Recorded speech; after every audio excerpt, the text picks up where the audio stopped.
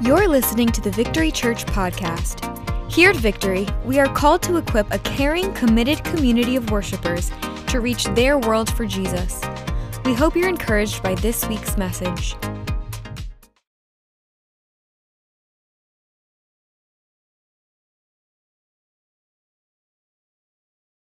My name is Jacob Curlin. I am the assistant pastor here at Victory, and I am honored that I get to share with you tonight. My sermon title for tonight is This Time It's Personal, Every Time It's Personal, It's Personal. That's how it works, all right? I wanted to fit as many personals in it because if you can guess what my sermon is about tonight, it's personal, right, exactly. I'd like to talk a little bit about a gift that was given to my younger sister growing up, and that was my parents went out for her birthday, and they bought her this cassette tape, all right? I don't know if some of you might not know what a cassette tape is. It's this little thing that if it had tape in it and it was rectangular, and you would have to stick a pencil in it to, if the tape came out. Anyways, my parents, they went out and they got this cassette tape from my sister. And what was special about this cassette tape is it wasn't something, some popular music. It was actually a personalized album with 10 songs on it that had songs specifically with her name in it. Her name was Rachel. And she was enthralled when she got it, and we were all mortified because, of course, if any of you have children, you know that young children, if they get obsessed with something, they just play it over and over and over and over again. And this album, and particularly one song, has haunted me. This is 30 years ago, okay? There's a song that still to this day haunts me, and that is The Girl in the Mirror. But it doesn't haunt me just because it's creepy, but also because it's just awful, okay? It's just weird and awkward. And so The Girl in the Mirror would happen where my sister would play the tape, and she'd sit in front of a mirror, and she'd comb her long blonde hair and sing to herself about herself. And it would go something like this. Who's that girl in the mirror? Who's that girl? Who's that happy, smiling? Rachel. Who's that girl? And it was really badly overdubbed like that, so her name would come in and you'd hear her name and then it'd click and do that, and it was just frightening, and it would go on for hours and hours. And Rachel, she played that tape over and over and over again, and not because the songs were that incredible. It was not the Abbey Road of personalized cassette tapes. It just was not. It was because the songs were specific to Rachel. The songs were personal. The songs were meant for her. The second youngest kid in a family of 11 was seen. And that's kind of where we're going to go tonight. Personal is something that each and every one of us desires so much. I mean, look at it. It's a marketable thing. Personal is marketable. I mean, look at Starbucks. You go into Starbucks and they yell out your name, albeit it's the wrong name, but come on. Come on, they're just a little itty bitty coffee shop in a big coffee shop world. So they're trying to make it. But Pizza Hut put personal pan pizzas on the map. Come on, right? I read 15 books to get this pizza. Book it, anybody? Come on. It's not by happenstance that we like things to be personal. It's just within us. We're created to be personal. And don't miss this. Jesus' relationship with us is personal. One of my favorite passages of the Bible, as many of you guys know, comes from Psalm 116 and verses 1 and 2. And it says, I love the Lord because he hears my prayers. He answers them. He bends down to listen. I will praise as long as I have breath. God sees us, he knows us, and he loves us. To him, it is personal. And let's be honest. I think it's fair to say that we love personal when it suits and fits our needs, but not really outside of that, not really when it begins to inconvenience us. See, the topic of personal, when it's brought up, we immediately think of ourselves, right? Of course we do, but if we take something personal, it's inward. But where I'd like to see us to go today is in a direction where I think we can begin to think outside ourselves. So wait, we're going to talk about personal relationship with Jesus, but take ourselves out. Yes, absolutely we are. But bear with me, because I believe if we learn collectively how to be personal in our walk with Jesus and the way Jesus intended for us, we will see an explosion of renewal and faith and more of God's glory in and around us. Amen?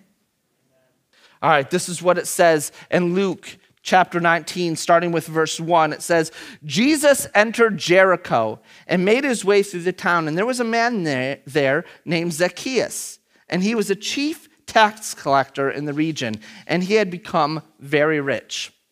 He had tried to get a look at Jesus, but he was too short to see over the crowd. So he ran ahead and climbed a sycamore fig tree beside the road, for Jesus was going to pass that way. And when Jesus came by, he looked up at Zacchaeus and called him by name. Zacchaeus, he said, quick, come down. I must be a guest in your home today. Zacchaeus quickly climbed down and took Jesus to his house in great excitement and joy. But the people were displeased. He has gone to be the guest of a notorious sinner, they grumbled. Meanwhile, Zacchaeus stood before the Lord and said, I will give half my wealth to the poor. Lord, if I have cheated people on their taxes, I will give them back 4 times as much. Jesus responded, salvation has come to this home today, for this man has shown himself to be a true son of Abraham. For the Son of Man came to seek and save those who are lost. Amen. Here we see Zacchaeus. He has lost his sense of identity, his sense of belonging, and his purpose. He's ostracized by his community. He's unwanted, unwelcome, unloved, and the most popular story. This is one of the most popular stories about one of the most unpopular people in the Bible. And there's so much in this passage. I look at each section and I think, wow, we could write a whole sermon series on just this passage alone, on just Zacchaeus alone. We can look at some of these key points. This a man becomes a child, verses 2 through 4. A seeking man becomes found, verses 5. A small man becomes big, verses 7 through 8. A poor man becomes rich, verses 9 through 10. The host becomes the guest, and verses 6. We could take time for each one of these, and they're all great. And can we recognize that each one of these points all point to personal? There's something personal about it. Zacchaeus' story of personal redemption all stem from the likelihood that he probably had some identity issues. And I don't think that's a far stretch. I really don't, because if we're all honest with ourselves, really honest with ourselves, we can all say we have some kind of identity issue in some way, shape, or form, right? And here we have someone that has a lot of issues going on. Jesus helps us move beyond them into a Christ-like identity. Jesus sees us for who we are created to be, not who others or ourselves perceive us to be, and calls us to him so that we can be transformed into a purpose-driven identity. Let me unpack that. It makes me think to the Old Testament. It makes me think of in Genesis, where we see Hagar, and she's in the wilderness, and she's crying out to the Lord, and she uses a name for the Lord that we have not seen up until this point. And she calls out to him. She calls Adonai Elroy, the God who sees me. Adonai Elroy, the God, you are the God who sees me. Anyone here ever feel like no one sees them? Like really sees them? or understands them or knows what they're going through. The Bible tells us that we have a God who sees us, who knows us, who loves us, a God who is right beside you, waiting for you to see him. And in Genesis 16:13, Hagar continues. She asks, have I truly seen the one who sees me? And this implies that God sees us first. That's so good. Seeing the one who sees us. He sees beyond our facade to the very core of each one of us. Before the foundations of the earth were formed, God saw us. He knew us. He sees you.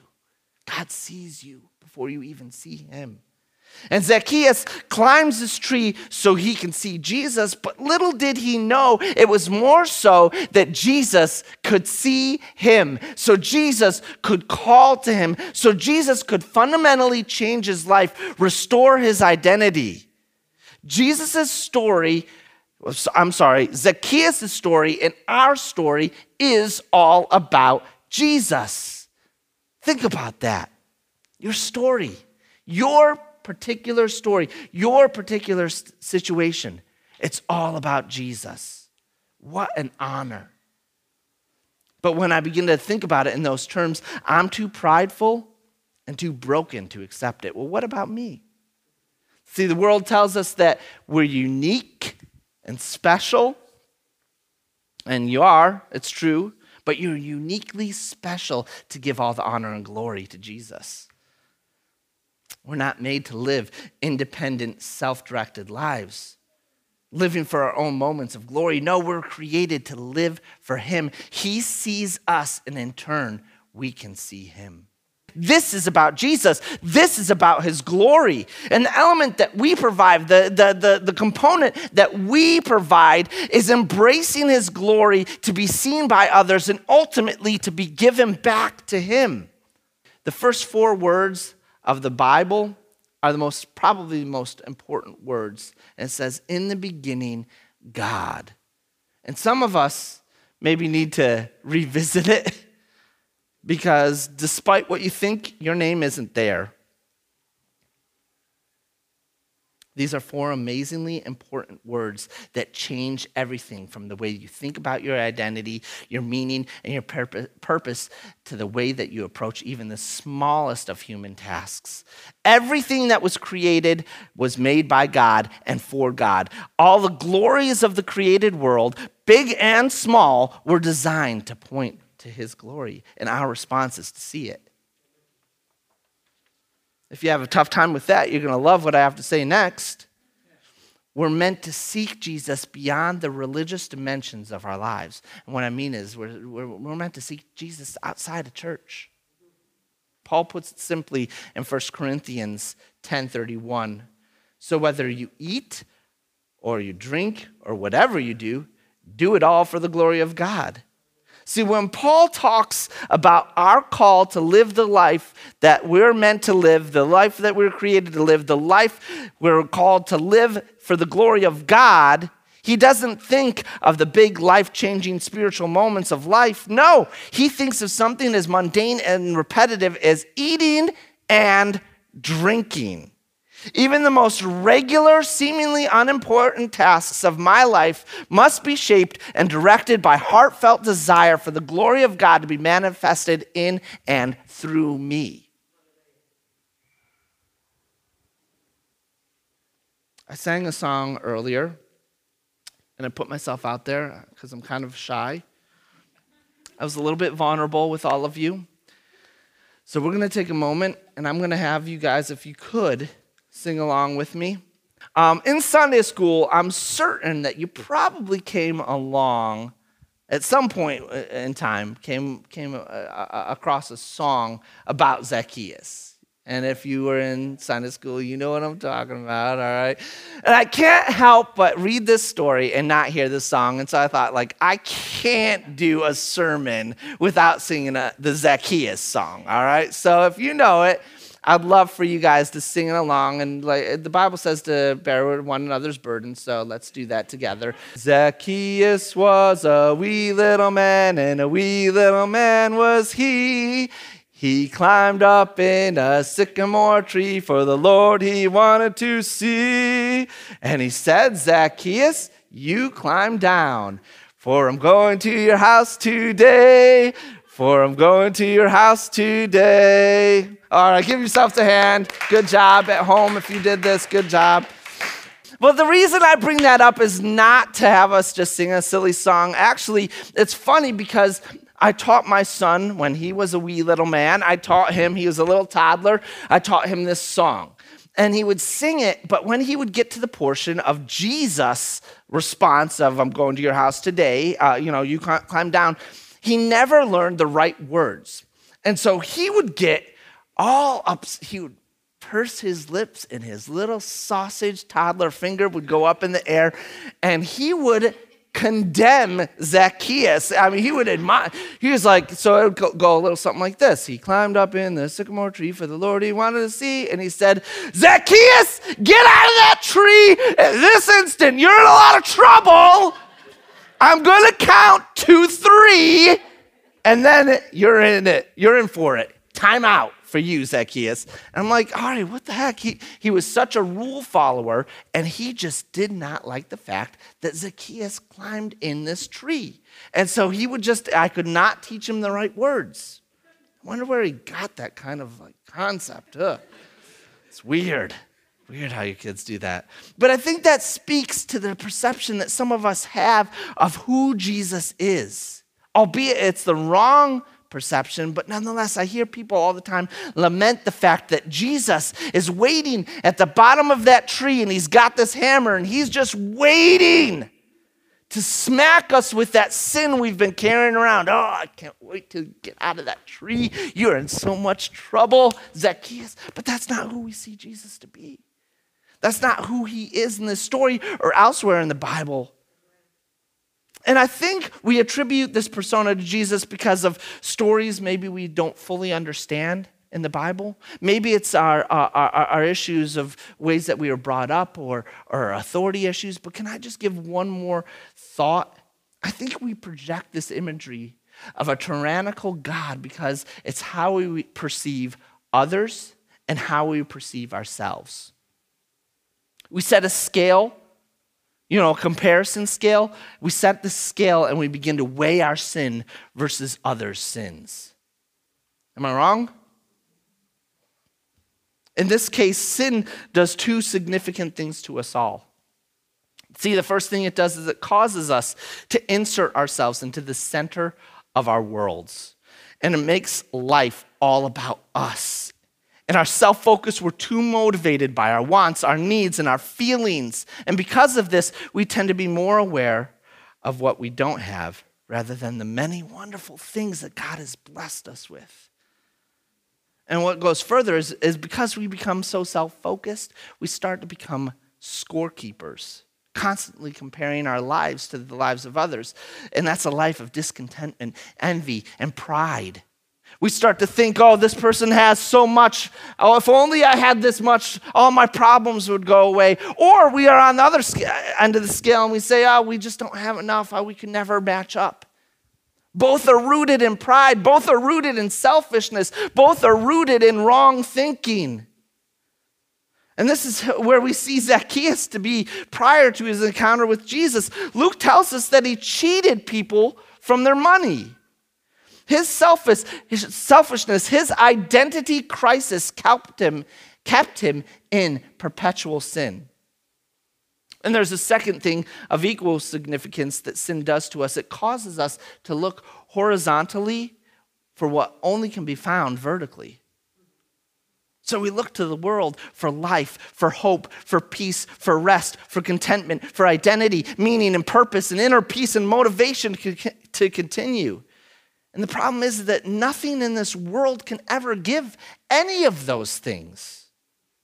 Creation was never designed to satisfy our desires. Creation was made to point one gigantic arrow to the one who created us, the one who alone has the ability to satisfy your heart. Yet many of us will wake up in the morning and choose creation to be our Savior rather than the Creator. You want proof? So many of us say, I can't find time in the day for 5 minutes with Jesus. But we certainly can binge 5 hours of Netflix, right? It only took Zacchaeus the length of a dinner's time spent with Jesus to realize, yeah, things in my life aren't so great. I have all this money, I have all this wealth, and I'm still miserable.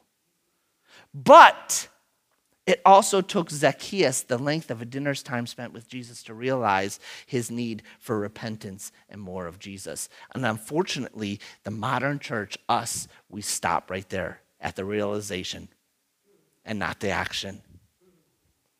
Still with me? This is all to say, don't stand stagnant in the middle of your garbage. Personal takes action. Have you ever seen that meme with the little cartoon dog and the whole room's on fire and it like zooms in on his face and the caption reads, "This is fine. This is fine," right? That's one of my favorite memes. Church, that's us in the world. We're too busy singing spiritual songs about ourselves that make us feel good, listening to sermons that apply to other people's sins, not ours. No. Because their sin is so much worse and zero change is happening in any one of our lives. When the reality is that we have all sinned and fall short of God's glorious standard. All of us means all of us, FYI. That includes myself. That includes anyone watching. That includes all of us. Yet God, which is, come on, the word of God is so good. Yet God, in his grace, freely makes us right in his sight. He did this through Christ Jesus when he freed us from the penalty for our sins. And what does this mean? It means that being known by God means he knows it all. All the mess that is us, and he still went to the cross for me, for you. He's not waiting with a hammer.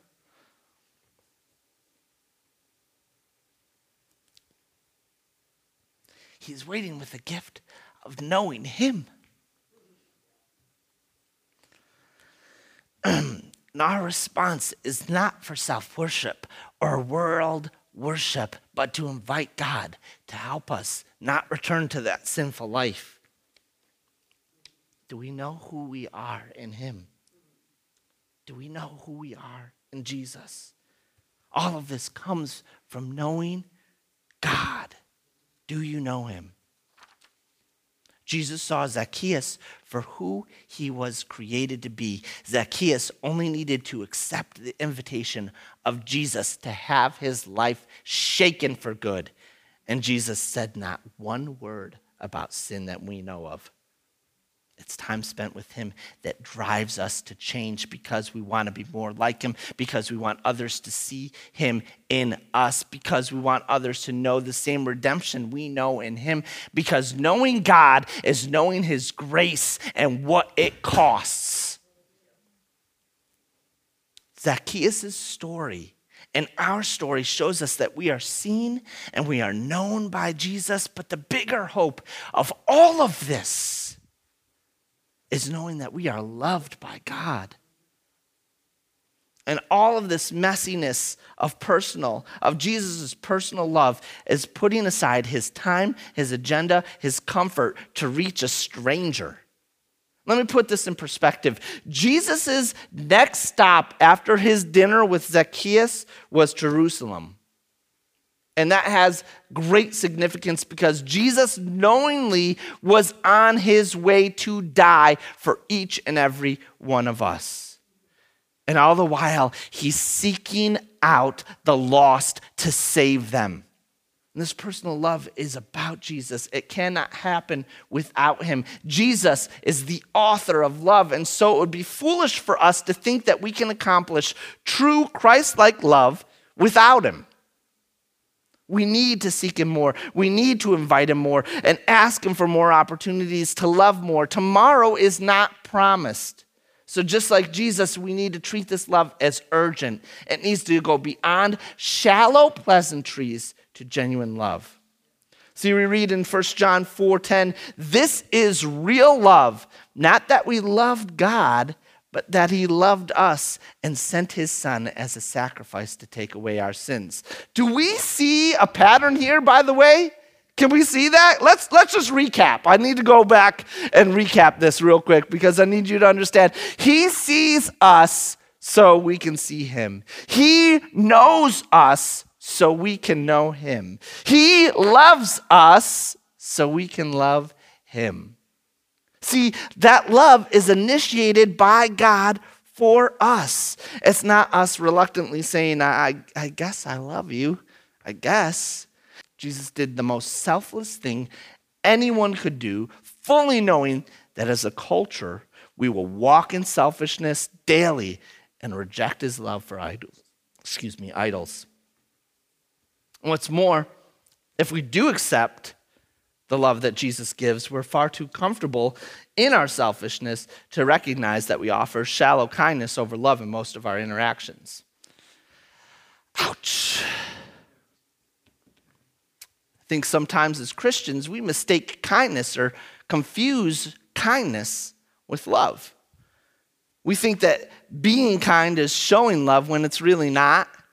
We think that kindness is a result of love, that's for sure, but it's not love. Kindness can actually be shallow, and we use it to substitute for love, or even worse, we can use it to manipulate love for our own selfish gain. Love is messy.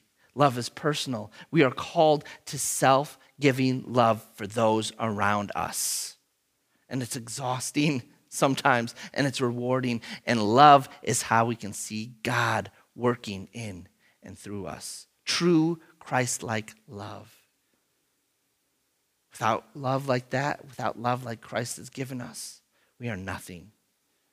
And understanding the love Jesus has, we have to see and know the urgency that's behind it. In particular, we see how Jesus sees us and knows us personally, but notice how Jesus didn't say, excuse me, wee man, could you perhaps invite me over to your house?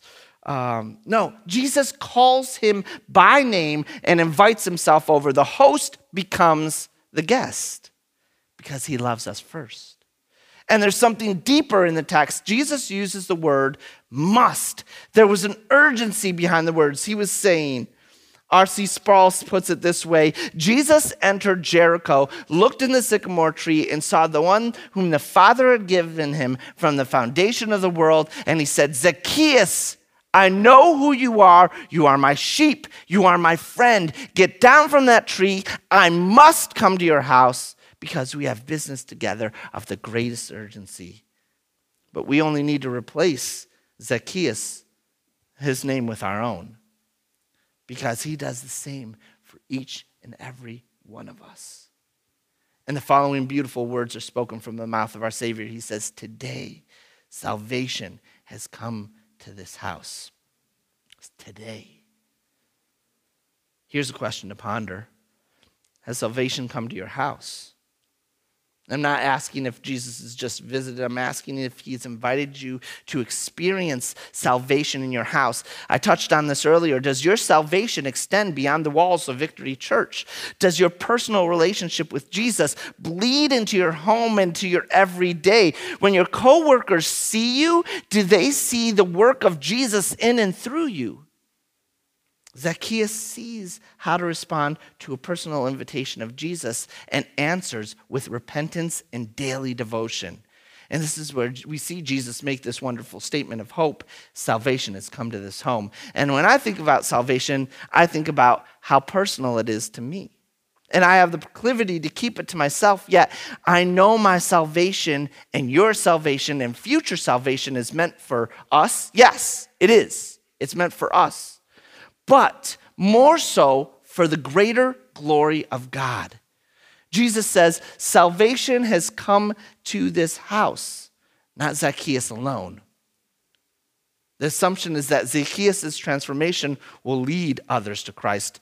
And moreover, Jesus in all his wisdom fully knew this. Jesus didn't have much time, but he knew that his interaction with this man would change a community.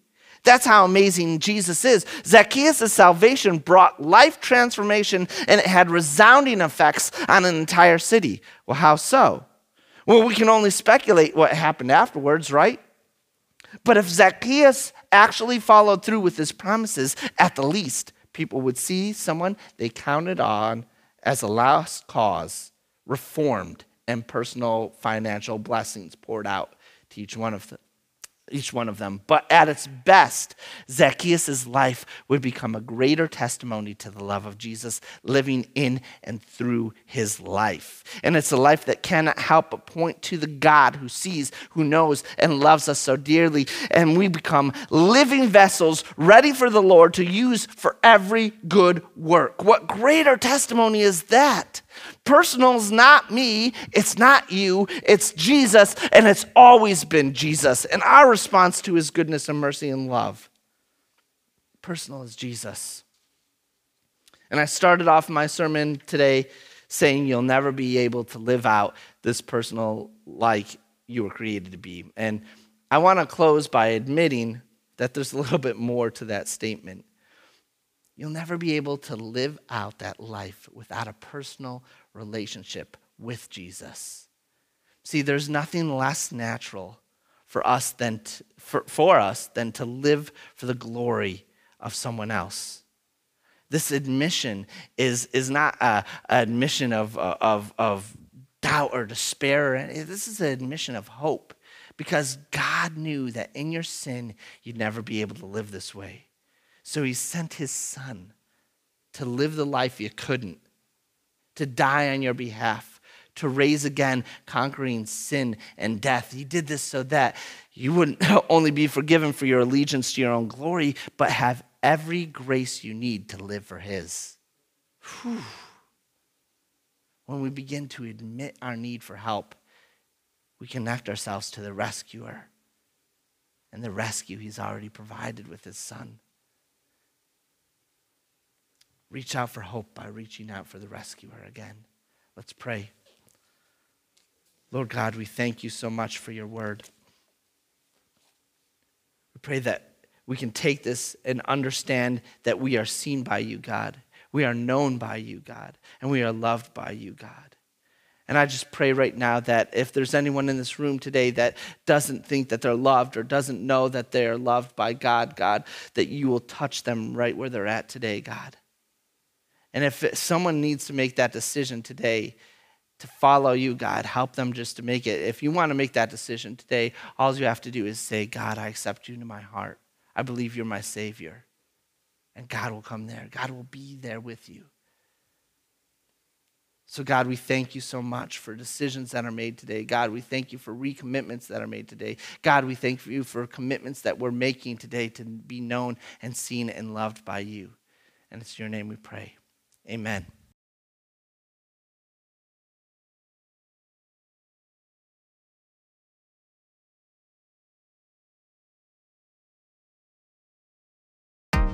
Thanks for listening to the Victory Church podcast. If this message inspired you, feel free to share it with your friends, family, and social media. And make sure to subscribe to hear future messages from Victory Church. If you'd like to support the mission of Victory, please visit getvictory.net/give. Thanks for listening and have a blessed day.